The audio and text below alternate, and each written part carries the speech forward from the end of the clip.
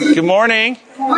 We had a really lively discussion last week, and it's really interesting how the Holy Spirit works because if you watch my blogs, I started a blog last Friday, a week ago Friday, that was a two-part blog, and the second part of that blog went up this week, which was on the judgment and the investigative judgment, which of course was what we discussed very intensely in class last week.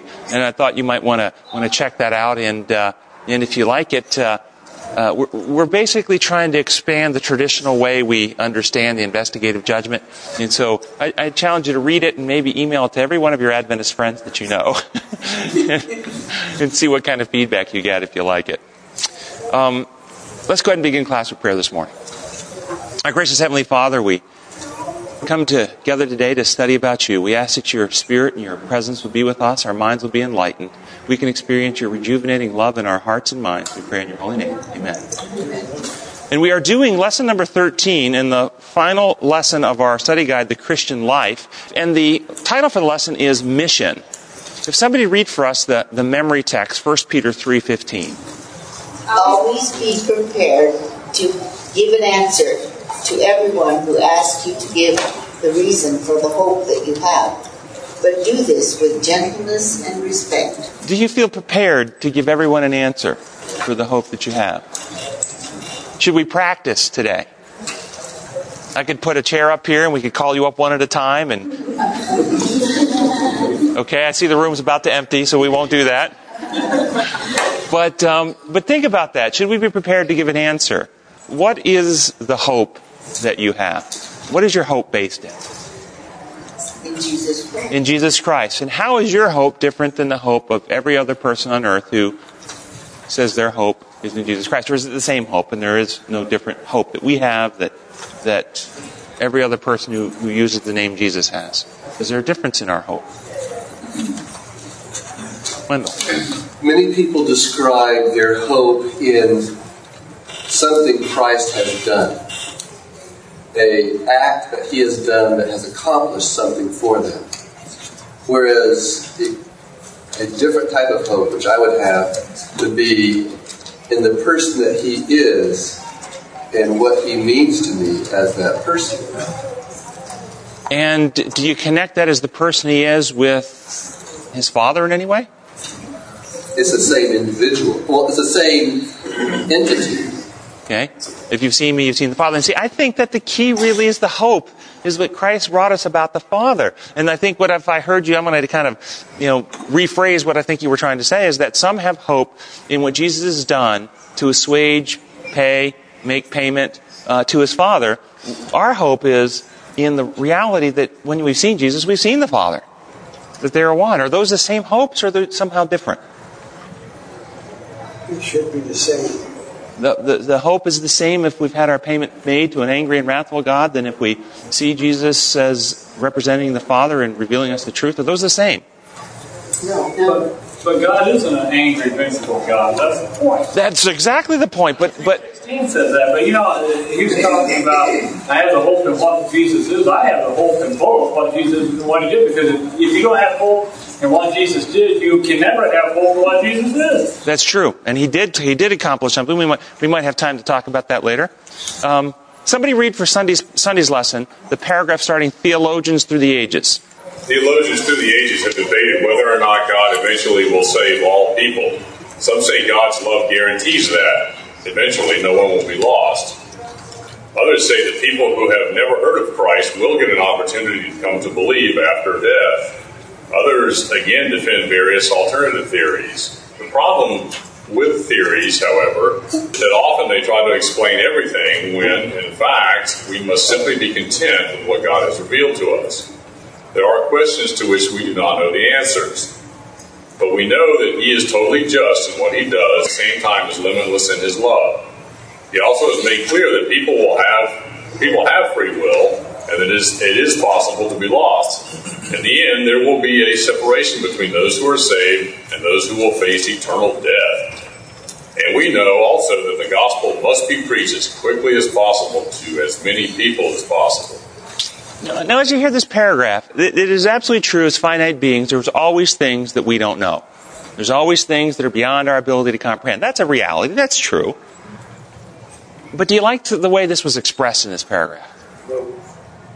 What is the feel? Did it make you encouraged to stretch your mind and learn more? Or was it kind of encouraging you just to accept the fact you can't know stuff and just don't know stuff?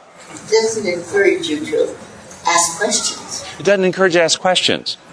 If we take the philosophy expressed in the paragraph, let's take that philosophy. It says, the problem with theories, however, is that often they try to explain everything when in fact we must simply be content with what God has revealed to us. Well, in 1844, there was a group of people who had a theory. And they had a theory that the Lord was coming in 1844, and the Lord didn't come. Should they have been just content? Or should they have begun a study and intense search of Scripture to understand things they currently didn't understand? Search and find out why. But you don't misunderstand what he's trying to say here. If you're talking about being content, that's after you have done an exhaustive search and research, as our forefathers did, and then Deuteronomy 29:29 comes into being. I have a brother-in-law that's a great Christian now. He hasn't always been, but he's an engineer. And if he can't figure it out, he doesn't believe it. And it took him years to settle into the fact, when he came to this thing, Deuteronomy 29:29 is a great promise for him. But he searched, he asked, he researched. That's what I think this is saying. Not that he just, okay, God says be content. No, God says, come on, challenge me. See, I think there's a place that we are content with the fact we can't know everything. But we should never be content with what we know. We should be content with the fact we can't know everything. But we should never be content with what we know. Does that make sense? You know, in the 15th century, there was the Black Death, the bubonic plague, ravaged Europe. They didn't have answers. They didn't know what was happening. The priests and the laity alike attributed this to the anger and wrath of God punishing the nations. This is the reality of what was going on for the people at that day. Should they have taken the approach, well, God hasn't revealed it to us, and we don't understand it, or should they have taken the approach, let's begin searching, let's begin trying to figure out. And eventually, we did figure out that it was a bacterial infection carried by fleas. So, yeah, we can't know everything, but should we rest satisfied simply not knowing, or should we always be pressing forward to know more? Yes. In John 16:13, it says, "But when He, the Spirit of truth, comes, He will guide you into all truth. For He will not speak on His own initiative, but whatever He hears, He will speak. And He will disclose to you what is to come." That implies to me that there is new things to come. That He will reveal truth that our forefathers did not know. I like it. And you put together with that what Jesus says to His disciples, I have much to tell you, but you're unable. So did Jesus express that from the Godhead would like to reveal more to us? Sure. They would like us to understand more. So the limiting factor is not that God would like us not to grow in knowledge. Limiting factors are either willingness and do the concepts or ideas we hold about whether we can or should grow in knowledge have an impact on whether we do. If we accept the idea that, well, we shouldn't ask questions, what's been revealed has been revealed, there's no new truth to learn, does that actually close the mind to growing? Yes. And so, yes, let's accept the reality that we're finite and there's always more to learn.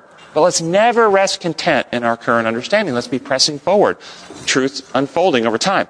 This is out of a book called Counsels to Writers, page 38. It says, whenever the people of God are growing in grace, they will be constantly obtaining a clear understanding of the Word. They will discern new light and beauty in its sacred truths. This has been true in the history of the church in all ages, and thus it will continue to the end. But as real spiritual life declines, it has ever been the tendency to cease to advance in the knowledge of truth. Men rest satisfied with the light already received from God's Word and discourage any further investigation of Scriptures. They become conservative. We don't want to be conservative Christians, do we? They become conservative and seek to avoid discussion. The fact that there is no controversy or agitation among God's people should not be regarded as conclusive evidence that they are holding fast to sound doctrine. There is reason to fear that they might not be clearly discriminating between truth and error. When no new questions are started by investigation of Scripture, when no differences of opinion arise which will set men to searching the Bible for themselves to make sure that they have the truth. There will be many now, as in ancient times, who will hold to tradition and worship they know not what. So I think there's a challenge before us to keep the mind open, ask questions, dig, challenge the traditional understandings of things. That's what we did on our website this week with the investigative judgment. We are pushing the understanding, taking the scriptures and allowing it to lead us in maybe new insights, unfolding a truth for this time. If somebody asks if you're a conservative Christian, you should say, well, when they pass the offering plate, would you like me to be conservative or liberal? You see? Those words have different meaning depending on the context. All right, Monday's lesson. Somebody read the second paragraph, Monday's lesson. Actually, it's a long paragraph, so let's not read the whole thing. It says, basically it's talking about the gospel's to be preached to all the nation, and that looking at the General Conference statistics, there's a Seventh-day Adventist church in many countries of the world, more than 200 countries now, but that there are some places where there is not a presence yet in the world, and they list some of those presence like North Korea, Saudi Arabia, Syria, Yemen, and some of these places. As we look at that about the gospel being preached to the world, can we assume that if there is a Christian presence somewhere in the world, in a country, then the gospel has been preached there? No. Can we assume that if a Seventh-day Adventist presence has been somewhere in the world, and we have an established, organized church in this part of the world, that we can make an assumption that the gospel has been preached there? No. We can't assume it's been preached here in Collegedale. What gospel? We can't assume that. When Christ came to earth the first time, at that time in human history, what was the organized body on earth that God had chosen, blessed, and empowered to take the gospel to the world? Jewish nation. The Jewish nation. And what message were they taking to the world at that time? Matthew 23:15, Jesus speaking, so I think we can have some confidence in the accuracy of this conclusion. Woe to you, teachers of the law and Pharisees, you hypocrites! You travel over land and sea to win a single convert, and when he becomes one, you make him twice as much the son of hell as you are.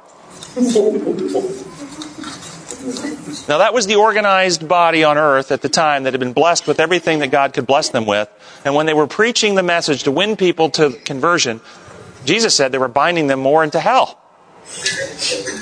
How could that be? Could Christians and even Adventists today be in danger of that same problem? Yes. So let's go through what were the Jews doing. The Jews were preaching the wrong day of worship. No. They were preaching unhealthful lifestyle. That we should not pay our tithes and offerings. Dressing provocatively. Teaching evolutionary origins of humanity. No. Allowing homosexual leaders in the church. Teaching lies about God. Yes. Notice the issue. All the stuff that we focus on as being somehow important isn't the issue. They were teaching lies about God. And that then bound the mind. Because what is the war that we fight over? Mind. Give me some text of what the core issue is. Throw some text out at me. For though we live in the world, we do not wage war as the world does. What's the war over? The knowledge of God. There it is. We demolish every stronghold that sets itself up against the knowledge of God. Life eternal is? Knowing God. Romans chapter 1. The wrath of God is being revealed against all wickedness and godlessness of men who suppress the truth by their wickedness, for what may be known about God has been revealed to them. But they did not think it worthwhile to retain the knowledge of God. They exchanged the truth of God for a lie. They preferred images made with their own hands to the knowledge of God, and their minds became dark and futile and depraved. The issue has always been over the truth about God. That's what it started in heaven. That's what it continues to be about on earth. So what good news do we here today have to take to the world? What message do we have that could be good news for the world to hear? True character of God. The truth about God. And let's see if we can't clarify that. And read the top question in Tuesday's lesson, somebody. What special message is to be proclaimed by God's people in the time of the end? Reference Revelation 14:6-12. And behind it, the next question. What is your understanding of that message? Let's talk about that message. Has anybody heard of the third angel's message? The three angels' messages? Can you explain them quite clearly and concisely? Well, let's look at those. Turn in your Bibles, Revelation 14:6-12. We're going to go through these. Where is the good news? Where do you see the beauty of God in these passages?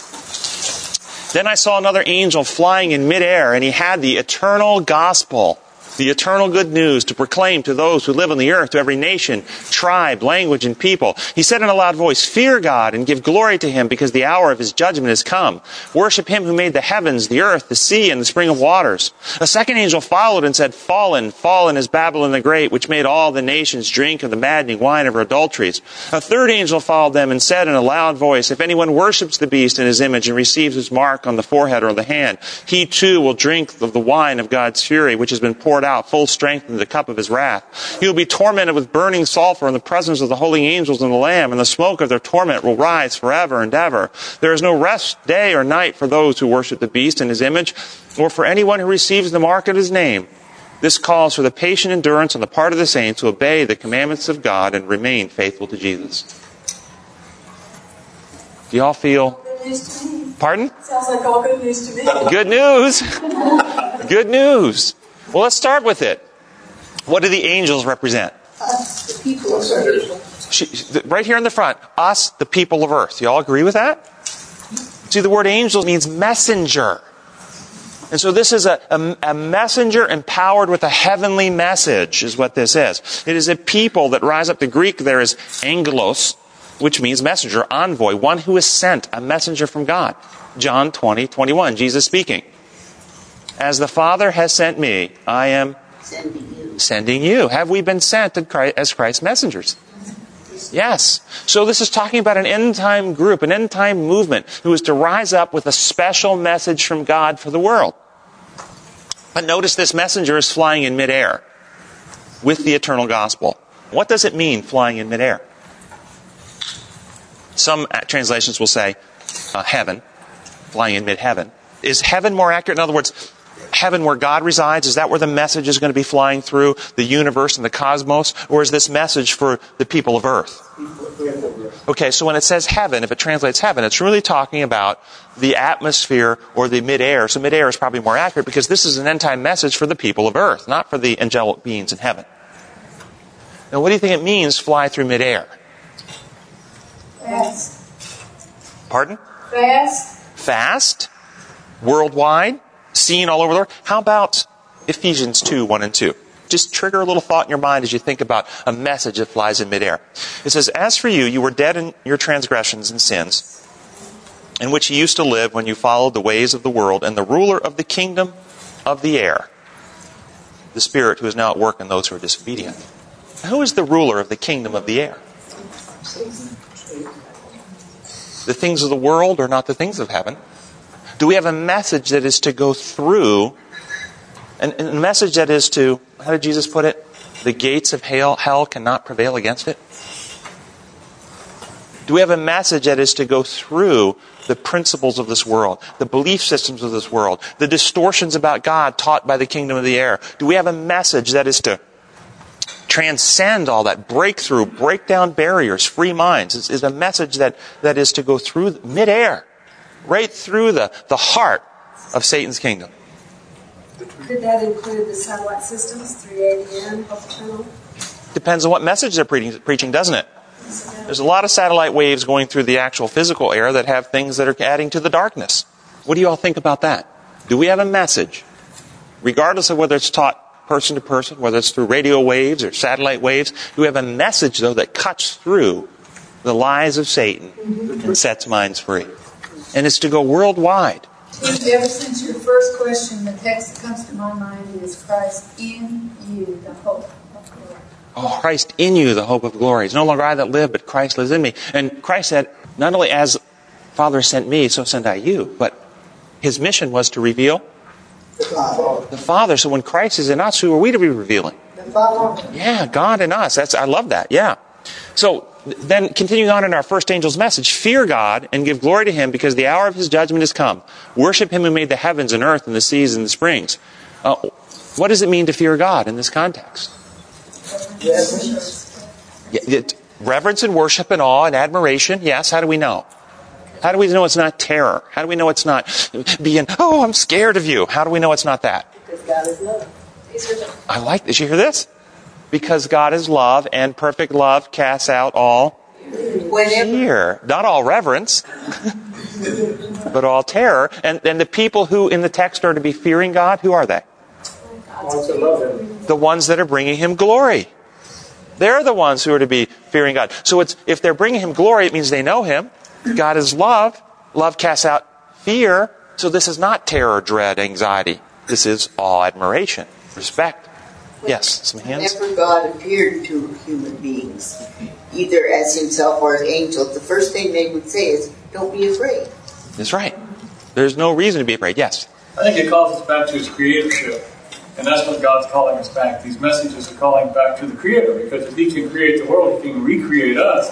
And and the Bible's promises, seasons will come and go. You know, we have a world right now that's disrupted by tornadoes and hurricanes and earthquakes. We know that summer's going to come here pretty soon. Fall's going to come. Winter's going to follow that. Spring's going to follow that. You can take that to the bank. And God has called us back to His creatorship. Look, I'm the one who's created you. I've created the world. And we see His creation. We see His love in that around us. Did the Jews in Christ's day doubt God's creatorship? No. Were they prepared to love and honor the Creator? No. So can you be a believer in the creatorship of God and still want to crucify Him? So there's more going on. I'm not disagreeing with you. We need to see God as Creator. We need to get away from evolutionary distortions that move us away from God. But seeing His creatorship alone isn't really enough to bring us back to that unity. Of course not, but that's where you start. In Romans, we're told in the last part of chapter 1. Some people have never heard of Jesus Christ, they've never heard a sermon, never heard talking like you're talking. How are they judged in the end? Romans 1:20. By His creation. So it is a big part of it. By Romans chapter 2, those who have not heard the law, but who by nature the things contained in the law are considered law to themselves, their conscience bearing witness, showing that the law has been written on their hearts and minds, which is, of course, the new covenant experience. So, back into the Revelation text here, where it does talk about worship Him who made the heavens, earth, sea, and springs. Right before it says that, it says something else. Why are we to give Him glory? By the way, what's it mean to give Him glory? To sing hallelujahs and glories in church on Sabbath morning? To reflect His character. To respect or reflect? Reflect. To reflect, to reveal. See, God's glory is His character, and we glorify Him by living a life of love. By showing His character in the way we treat others. That's how we bring Him glory. Isn't that right? Okay, so we're going to give Him glory because there's a reason given for all this. Fear God. Be in admiration, be in respect, be overwhelmed with the incredible graciousness of this Creator of the entire universe who loved you so much that He came one of you and humbled Himself all the way to the point of the cross. Be in admiration of this incredible being. Give Him glory. Become like Him. Be unified back with Him. Love others like He loves you. Because the hour of His judgment. Yes, the hour where He will sit in judgment over you has come. Oh, I got that wrong. Do you know what I just said is the way it's taught? Yes. The way that it is taught in our church is that there is an investigative judgment going on in heaven right now, and God and the holy beings in heaven are going through the record books and making judgments in heaven about who is going to be saved and who is going to be lost. That's how it's taught. And we as righteous should be elated that the wicked are going to be punished. That's what's being taught. Yeah. Well, I would suggest to you that in the context, that's not what it means. The hour of His judgment has come. The hour in which it is time for us. Remember, what did the war in heaven start over? What did Lucifer in heaven do? He told lies about God. He told lies about God to the other beings in heaven. Did that put them in a position they had to make a decision? They had to make a decision based on what? What was the decision? What was the core issue in the decision those heavenly angels had to make? Truth and love, whether they trust God. Whether they trust God or don't trust God. Wasn't that the decision they had to make? They were judging whether God was trustworthy or untrustworthy. And as we said, the other text we just went through in the Scripture is all about coming back to the true knowledge of God. We have to make a judgment. The hour of His judgment has come. He's calling for a group of people who know Him so well, who can be such shining lights that the rest of the world who don't know Him can look and say, whoa, God is like this people? Hey, I can trust a God like that. The hour of His judgment has come. Judge rightly. Now, some people believe that God's judgment is what determines our destiny. That there's a judgment where He sits in judgment over us, and His judgment over us determines our destiny. The Bible does not teach that. There are plenty of judgment statements, and it's on my blog for this week. But there's an example of God's judgment, Hosea 4:17. Hosea 4:17, God made a judgment about Ephraim. Ephraim is tied to his idols. Leave him alone. Was that a judgment that God just made? Ephraim is tied to his idols. Let him go. That was a judgment. There's nothing more we can do. Did God's judgment on Ephraim determine or cause Ephraim to be tied to his idols? No.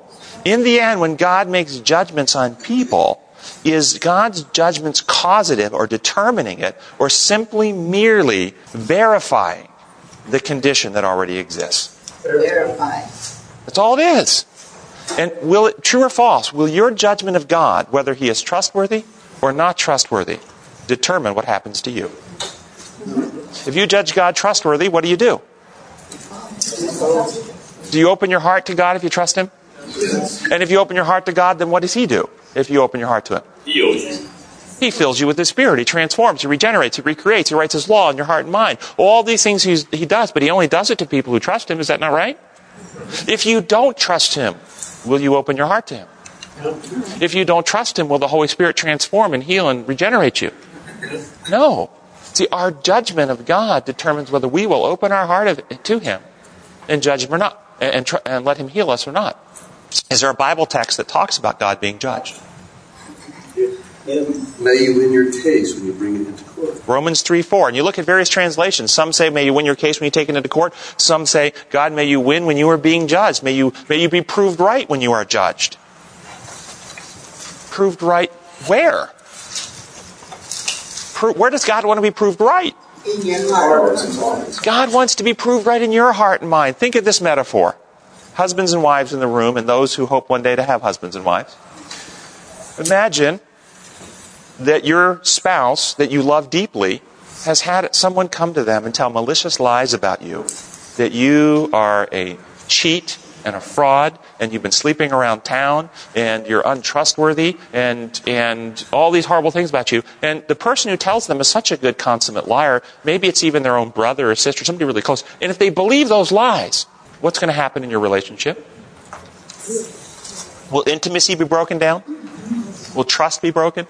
Now, if you're the loving, loyal, faithful spouse who's been lied about, what do you want to happen in the heart of your spouse who believes the lies? Do you want them to come judge you rightly? Yes. Don't you want them to make a judgment? Come examine me. Taste and see that the Lord is good. Come look at the truth. Come check things out. Make a judgment. I'm not what's been said about me. You can trust me. Isn't that what you want? That's what God wants. He wants us to check him out. He wants us to taste and see that he is good and make a judgment that he is trustworthy. Next message. Fallen, fallen is Babylon the Great, which made all nations drink of the maddening wine of her adulteries. And then this particular angel's message has the same message in Revelation 18, 1 through 4. It adds a little bit of texture to the message, and you'll see that it's the same message when we go in Revelation 18, 1 through 4. After this, I saw another angel coming down from heaven. He had great authority, and the earth was illuminated by his splendor. With a mighty voice, he shouted, Fallen, fallen is Babylon the Great. Is this not the same message? Fallen, fallen is Babylon the Great. She has become a home for demons and a haunt of every evil spirit, a haunt for every unclean and detestable bird. For all the nations have drunk the maddening wine of her adulteries. The kings of the earth committed adultery with her, and the merchants of the earth grew rich from her excessive luxuries. Then I heard another voice from heaven say, Come out of her, my people, so that you shall not share in her sins, so that you will not receive any of her plagues. What is this talking about? What is the maddening wines? The lies about God. The lies about God. What is it we get drunk on? You know, Christ said, unless you eat my flesh and drink my blood. Is he talking physical ingestion? Or is he talking about taking something into the heart and mind? Okay? We're supposed to be taking the purity, the holiness of Christ into our character. This other system has maddening wine. Notice, maddening wine. It makes you go mad. It destroys your faculties. It makes you unreasonable. It makes you superstitious. It makes you believe things that are nonsense. It's maddening. It incites fear and anxiety and worry.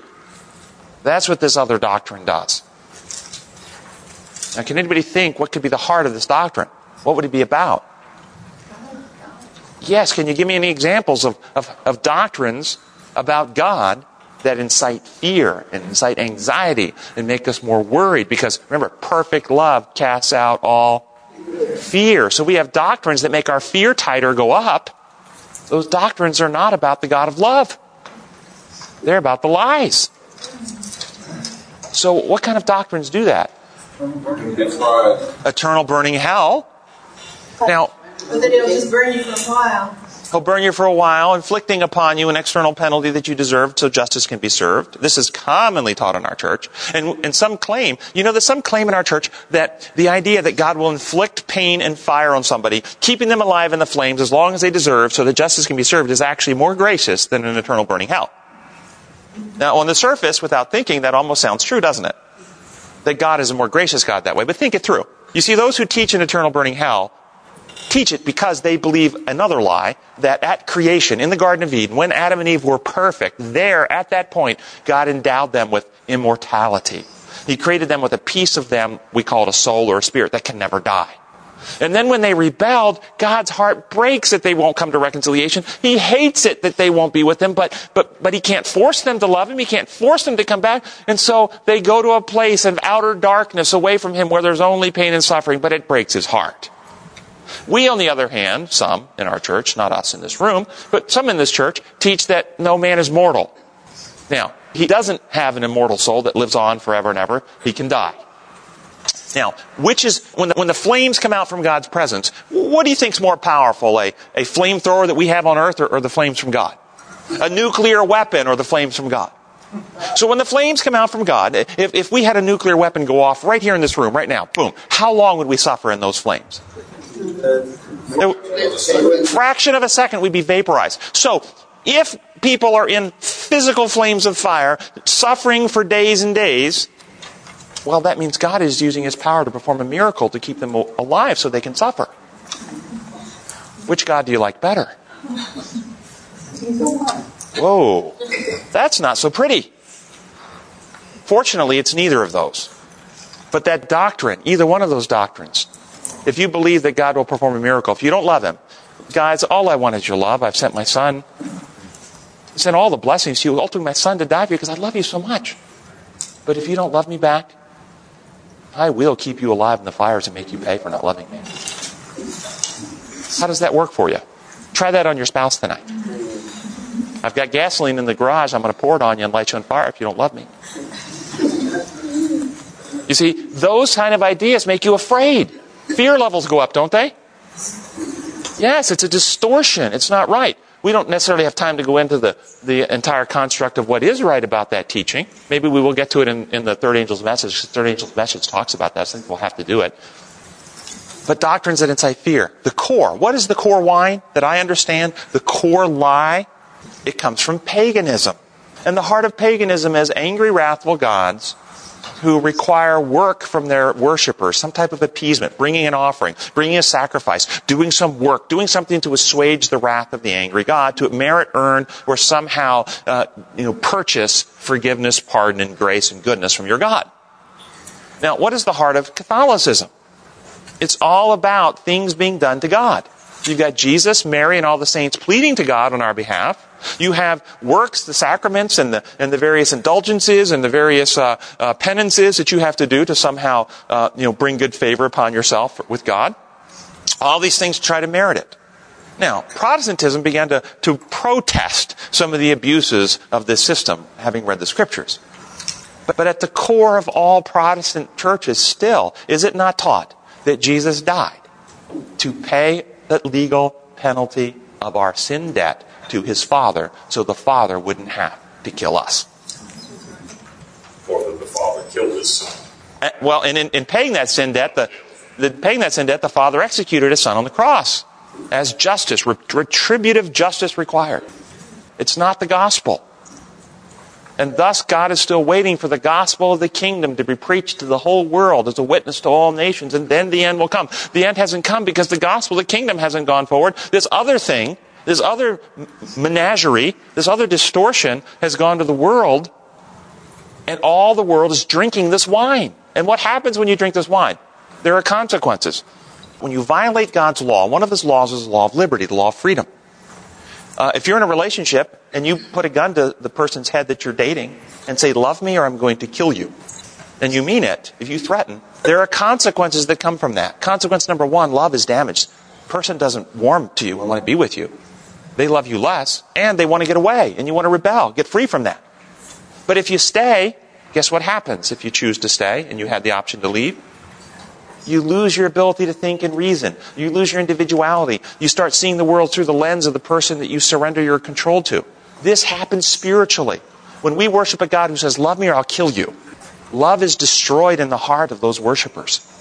Thus Jesus said at the end of time, the love of many will wax cold. Paul says that they will be lovers of themselves and all these things, having a form of godliness, but denying the power thereof. You see, these are not the agnostics he's talking about. These are these people who have a form of godliness. They're Christian, church-going people, but there's no love in the heart. Why? Because they worship a God who threatens them. And when you worship a God who threatens you, it destroys love and incites rebellion. And when you stay voluntarily in a system like that, you lose your ability to think and reason, and you become non-thinking entities. Well, God said it, I believe it, that settles it. We just do what the Bible says. We don't ask questions around here. And you can do all types of things like set up laws, put in judges, and begin legislating your system upon others because that's what should be done. We don't think here. Or you rebel completely against it, and you throw off the idea of God altogether. And you become an agnostic or an atheist, and God doesn't exist. Still drinking the wine of Babylon. And the core is this lie about God. And the world is reacting to it. The entire world is reacting. We have a message that can set them free. God is not like that. Not at all like that. You have real freedom. He would rather die than use his power to coerce you and pressure you. And in fact, he did. Questions, thoughts about the first and the second? Well, the second word says, come out of her, my people. That just shows that God has people in other churches, not like we think just in our church. Oh, I think that's beautifully said, and I'm so glad you pointed that out. Come out of her, my people. There are people in these other organizations that have never heard the truth about God. They're worshiping God that the only construct they've ever been given, but their heart longs for the truth. Let me tell you, the world is hungry for the truth about God. When I travel around this country and present this, there are just masses of people love this message. Inside our church, outside our church, there is a resonance in people's hearts with a God that actually is a God of love. I think what it also shows is that Babylon can exist in our church as well. Thoughts about that? Well, if you believe lies in any context, wherever you are, you're in Babylon. It's a state of being, more than it is a physical place. So yeah, you can be in the church and be sitting in a pew and believe in Babylon, or be caught up in it. This is out of a book called The Acts of the Apostles, page 9. It says, from the beginning it has been God's plan that through his church shall be reflected to the world his fullness and his sufficiency. The members of the church, those whom he has called out of darkness into his marvelous light, are to show forth his glory. The church is the repository of the riches of the grace of Christ, and through the church will eventually be manifest, even to the principalities and powers in heavenly places, the final and full display of the love of God. Do you experience the final and full display of God's love currently in our church? Well, what can we do about that? How can we open our hearts to be more fully conduits of that love so that this church here today, we can start experiencing God's love? Isn't that our goal? What is it that keeps us from experiencing God's love? In your own life individually, if you look in your hearts, I will tell you, what it keeps us back is fear. It's fear. Fear of what other people will think, fear of not being accepted, fear of being laughed at, fear of embarrassment, fear of insecurity. I mean, is it not fear that holds us back from loving people? Perfect love casts out all fear. This is the battle we are all fighting in our own hearts between love and fear. God's love is to be poured into our hearts, and when God's love is poured into our hearts, we will begin that. The message that is to go to the world in Christ Object Lessons, page 415. It says it is through the darkness of misapprehension of God that is enshrouding the world. Men are losing their knowledge of His character. It has been misunderstood and misinterpreted. At this time, a message from God is to be proclaimed, a message illuminating in its influence and saving in its power. Does that kind of make you think of that angel that comes with a message that's going to illuminate the world? Okay, His character is to be made known. Into the darkness of the world is to be shed the light of His glory, the light of His goodness, the mercy and truth. Remember, fear God and give glory to Him. An illuminating message of God's character. The last rays of merciful light, the last message of mercy to be given to the world is a revelation of His character of love. That is the message we are to be taking to the world. That is to free hearts and minds from the lies that hold us in bondage. So, does anybody want or need to talk about the third angel's message and what that means about the fire and brimstone? Or is everybody pretty clear on that? It's actually not in my notes, but we can talk about it. Does anybody have a need? I need to hear if you do, because if not, we're going to move on. I want to talk about it. You want to talk about it? Thank you. A courageous person over there. Not afraid to speak her mind. I like that. Good. Yes, okay, so we need to talk about that. The fire and the brimstone. What does it say in that third angel's message? That the anger, the wrath of God is being poured out without mixture.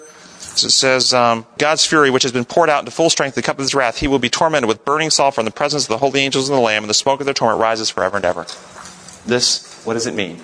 Well, the short version, because we don't have time for the long version today. The long version is on the website, and it's under the question of punishment 1, 2, and 3 on our website, under the blogs. The Bible says in Hebrews 12:29, our God is a consuming fire. What does God's consuming fire consume? Sin. When Moses talked to God at the bush, what was the bush doing? Did the bush get consumed? When Moses came down from God's presence, what was Moses' face doing? Did Moses' whiskers get consumed? When the temple was dedicated, the priests could not enter the day of Solomon's temple dedication because, anybody know why they could not go in the building? The brightness of God's glory was too intense, they couldn't handle it. Did the building get consumed? No. In Leviticus, Nadab and Abihu brought out unauthorized fire before the Lord. And it says, this is Bible, fire came out from the Lord and consumed them, and they died before the Lord.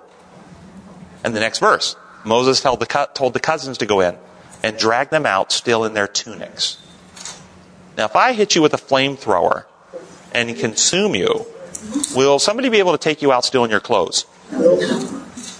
Okay, this fire is a little bit interesting then, isn't it? This is not the fire that we often talk about, the fire of combustion, the fire that melts elements. You see, this is the fire that is to consume what? Sin. Yeah, what is sin made out of? You see, this is made out of paper. The chair you're on is made out of some probably, petroleum product of some kind. What is sin made out of? Ideas.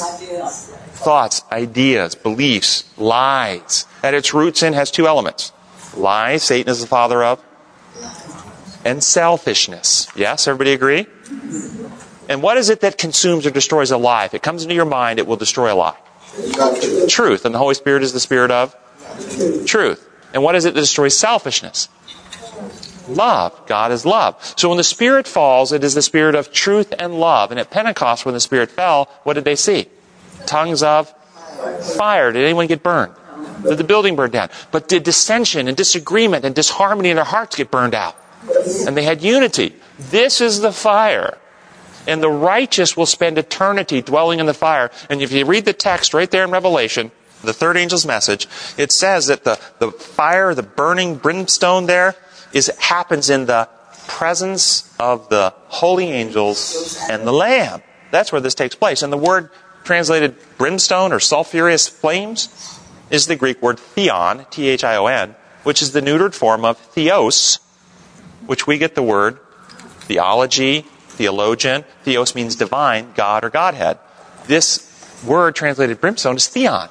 It is the fire of God that Elijah rode in when he rode in a chariot of fire. That in Daniel chapter 7, it says that God sat on his throne and flames of fire came out, rivers of fire came out, and 10,000 times 10,000 and thousands of thousands stood in the fire. It says in Ezekiel chapter 28 that Lucifer used to walk among the, quote, fiery stones of God's presence. The theon is the fire of God's presence. which is the fire of truth and love. And it doesn't burn physical material substances. It burns out sin. And so when a heart and mind is solidified in sin, in selfishness, in lies, and comes face to face with absolute, undiluted truth and love, what's going to happen in that heart and mind? Cleansing? Pain. See, I have patients who were molested as kids. And inevitably, as we're doing therapy together, they will say things, I just wish my mom and dad could admit what they did. Just wish they could acknowledge it. And I said, okay, let's take that. If they were today, right now on earth, right here, this moment, actually to fully acknowledge and admit what they did, what would they then experience? Would they experience guilt, shame, self-loathing, self-disgust? Would there be a process of dying to self that would be horrible and excruciating, even right now, still under the umbrella of God's grace, under the umbrella of God's love, with God's Holy Spirit and holy angels all working to heal that person? Won't there still be a hard agony and suffering to go through in that process? What will it be like for those who refuse that process now, who build up lie after lie, make excuses? It wasn't me, it was the woman you gave me. If she hadn't brought me the fruit, and we lie after lie to hide behind so we don't experience that now. When they come face to face with all truth and their lies can no longer shield them from the reality of their condition and what they have done to others, and they experience the full weight not only of what their actions did, but the full weight of the pain that their actions caused their kids. What will that be like on that day? That's hell. Is it inflicted by God, or is it simply coming to experience yourself the way you really are? Because you can't hide from it anymore. This is what happens when we come into the flames of God's presence. We are either transformed now, healed, regenerated, so that we rejoice in His presence and ride that fiery chariot into heaven, loving His love and His truth. Or, like in Thessalonians, they perish because, quote, they did not love the truth and thus be healed or saved. Yes? So pretty much what you're saying, what happened in Sodom and Gomorrah was that concept that you just explained? Sodom and Gomorrah was a different circumstance. Sodom and Gomorrah was the eternal death from which there is no resurrection, or will everyone in Sodom and Gomorrah be raised? Will everyone be raised in Sodom and Gomorrah? Yes. Yeah, it's no different. Sodom and Gomorrah's death, even though, just like Nadab and Abihu. Okay? The deaths there were the same death as the flood, the same death. It's that death that Jesus called asleep. But was it fire and brimstone, or was it... No, I think it was actually physical fire in that case. Just like you had the fire come down and consume Elijah's offering. That was physical fire. God can use physical fire at times, but that is not the fire that we find described here. Now, there is another fire after the people are dead. And Malachi and both Peter talk about these, where the elements melt in the fervent heat. But that's a cleansing, restoring, rebuilding of the earth fire, which happens after the fires of truth and love flow free on earth again. Russell? Talk a little bit about the next part of that Revelation passage, the smoke of their torment rising forever. What do you all think that means, the smoke of the torment rising forever? Does that mean they're being tormented forever? No. What does the smoke rising mean? Yes? It just means that the smoke just dissipates forever. It just dissipates. It keeps diluting. It keeps diluting throughout eternity. I kind of like that. I really do.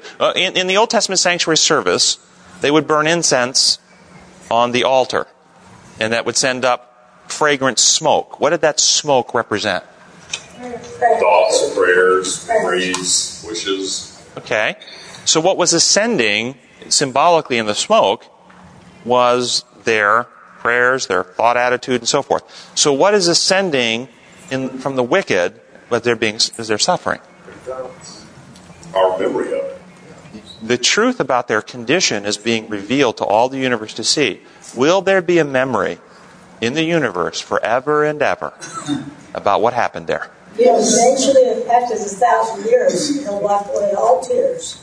Wipe away all tears. Does that mean He wipes away all memory so we have amnesia and everyone forgets what happened on earth? All of our loved ones we couldn't remember without tears. If they weren't there and we remembered them, then the tears rise up. Is that true? Well, Jesus wouldn't have scars on His hands, side, and feet if we were going to forget everything. That is a constant reminder that Nahum 1:9 says sin will never rise its ugly head again. Why won't sin ever rise again? If we forget what happened on earth, then aren't we in danger of it all happening again? The only protection we have for it happening again is to remember the lessons that... I can't agree. I can't agree. We will so much have in our heart to obey God by the time we're there that never again will we think about disobedience. It says in Revelation that in the new heaven and the earth we're going to sing a song of our experience. How can we sing a song of our experience if we don't know what our experience was? Maybe our song has to remind us. So then we remember as we sing the song. There's a lot I don't think we'll remember. Does that answer the smoke ascending question? Though she's thinking outside of the box. In your earlier statement, you said, let's don't just agree with you. Oh, absolutely. There are a whole lot of other passages in text that I don't have off the tip of my mind right now that actually support this idea that we remember. How about just off the top of my mind? Will we remember our loved ones in heaven? Will you know our brothers and sisters and our mothers and fathers and our children? Will we know them? Well, you know what? My mother died Christian, but she wasn't a Christian when I was growing up. And I was beat so much all the time. I was the only Christian in the family. And I was beat so much with razor strap. Even if she's in heaven, I don't want to remember that. And I'm sure you don't. As our perspective grows, though, our way of understanding all those experiences changes. And instead, if you had a child who was dying of leukemia, terribly sick, and a doctor came and handed them a medicine, they took that pill, in moments they're cured and healthy. Would you want to forget that entire experience, or would you want to remember so you could appreciate that doctor? No, I want to forget it. So then every time you saw that doctor, you have no appreciation for him whatsoever. The doctor saved your life. But we'd have to remember that he saved our life in order to appreciate him. You don't have to remember that. Okay? But Jesus said about the woman whose feet were washed, the woman who came to anoint his feet, he said, those who are forgiven much, love much. If we forget how much we're forgiven, guess what happens to how much we love him? I don't agree with that. Well, that's okay. Everybody is to be fully persuaded in their own mind. When we get to the new heaven and the earth, and there we find Solomon, and we find King David speaking with Uriah, and here comes Bathsheba. Well, they know each other. And as they're talking, the three of them, here comes Solomon and says, "Hey, Mom." And Uriah looks at Bathsheba and said, "I didn't realize I left you a child." Are they going to remember and know, or will they not know? It's like a mystery to me how that happened. All right, we got to move on. Yes. I have one more question. Yes. The first part of verse 11, I understand that. That's clear in my mind mostly. The second part of verse 11 Read it. Is really hard for me. There is no relief day or night for those who worship the beast in its image. And no relief, some say no rest. Yeah. Okay, no rest. That's right. I'm glad you brought that back up. Put that together in Hebrews chapter 3, where it talks about those in rebellion against God. In the Old Testament system, out in the wilderness, they never entered God's rest because they were in disobedience. No rest. Where do we get rest from? You see, those who come to trust God experience rest. Rest from what? Rest from anxiety, rest from fear, rest from the worries of the world, rest from the cares, rest for fighting to try and survive. That survival of the fittest, we're always looking out for number one and struggling and worrying. When we come to trust God, we experience rest. Take my yoke upon you. The rest God gave, the Sabbath day. Yes, and those who put Christ on the cross wanted him down by sunset on Friday so they could go home and keep which day? The Sabbath day. You see, we can keep the Sabbath day and crucify Christ and not enter his rest. Those Jews in the wilderness who never obeyed were keeping the Sabbath every week because manna was only coming down on Fridays, a double portion, and they couldn't go out and collect it on Sabbath. So there was a forced rest every Sabbath, if you remember. They'd be stoned if they went out and started a fire. Voluntarily keep the Sabbath. So it's more than just a day. The entering of the rest is entering that rest relationship where we trust God with our heart, our mind, our future, our character. We have rest because we are not struggling to survive and protect ourselves anymore. Those who don't trust God never enter that rest. There's no rest for them day or night. They're constantly struggling, constantly fighting. Look around the world. Don't you see it? Yeah. Haven't you ever been there? Yeah, it's no fun. In closing, we're not going to have time to go through it, but in Thursday's lesson, it talks about that the Bible has various types of doctrines. Unsound doctrine will often point us away from Christ, in that if there is no connection with Jesus Christ, the doctrine will be no more than a piece of technical information. In other words, connecting doctrines to Christ and to God. And I think that's an absolutely wonderful thing for you to think about in the doctrines you believe. And so I listed in the notes, and we don't have time to talk about them, but I'll just run through some of the questions you can process through. What do we learn about God if we believe man is immortal? What do we learn about God if we believe man is mortal? Do we learn different things? For instance, if we believe man is immortal, then we learn God doesn't have very good foreknowledge, because he didn't figure out beforehand that if he created immortal man, that they're going to rebel and suffer forever in eternity. So his vision isn't very good. We learn some bad things about God if man is immortal. We learn that men will suffer eternity, and God's got a place where his creatures torment forever. I mean, we learn bad things about God if we believe that man is immortal. What do we learn about God if we believe Christ was a created being? What do we learn about God if we believe that Christ was divine and fully divine and as the Father? I mean, these are different things taught about different doctrines people hold, and they have different reflections of the kind of person God is. What do we learn about God if we believe the wicked die in the end because God inflicts it? What do we learn about God when we believe the wicked die in the end as a natural result of being so out of harmony with God they cannot survive in his presence? What do we learn about God if we believe Jesus died to pay our legal debt, to assuage the angry wrath of his Father, to pay the demands of retributive justice? What do we learn about God if we believe Jesus died to reveal the truth about God and to reverse the damage sin caused humanity, providing the remedy for sin? And I've got a whole lot of questions like this in our notes that I don't have time to go through. But I encourage you to take those and process through them. We learn different things about God based on the doctrines we hold and we believe. And there are two pictures of God out there being taught. And we have a gospel message that is to go to the world that the Father is just like Jesus. Our gracious Heavenly Father, we thank you so much that you have gone to such extreme lengths to bring us the truth. We know there's an active enemy out there who doesn't want us to see it. He works so hard to confuse our mind, to get us to believe things that are inconsistent, that don't make sense, and that make you look bad. Lord, send your Spirit. Enlighten us to see the truth. Help us be able to put the pieces of your word, your inspired record together, that we can see you as clearly as Jesus revealed you to be, and that we can then go out and share this powerful saving message with others. We pray in your holy name. Amen.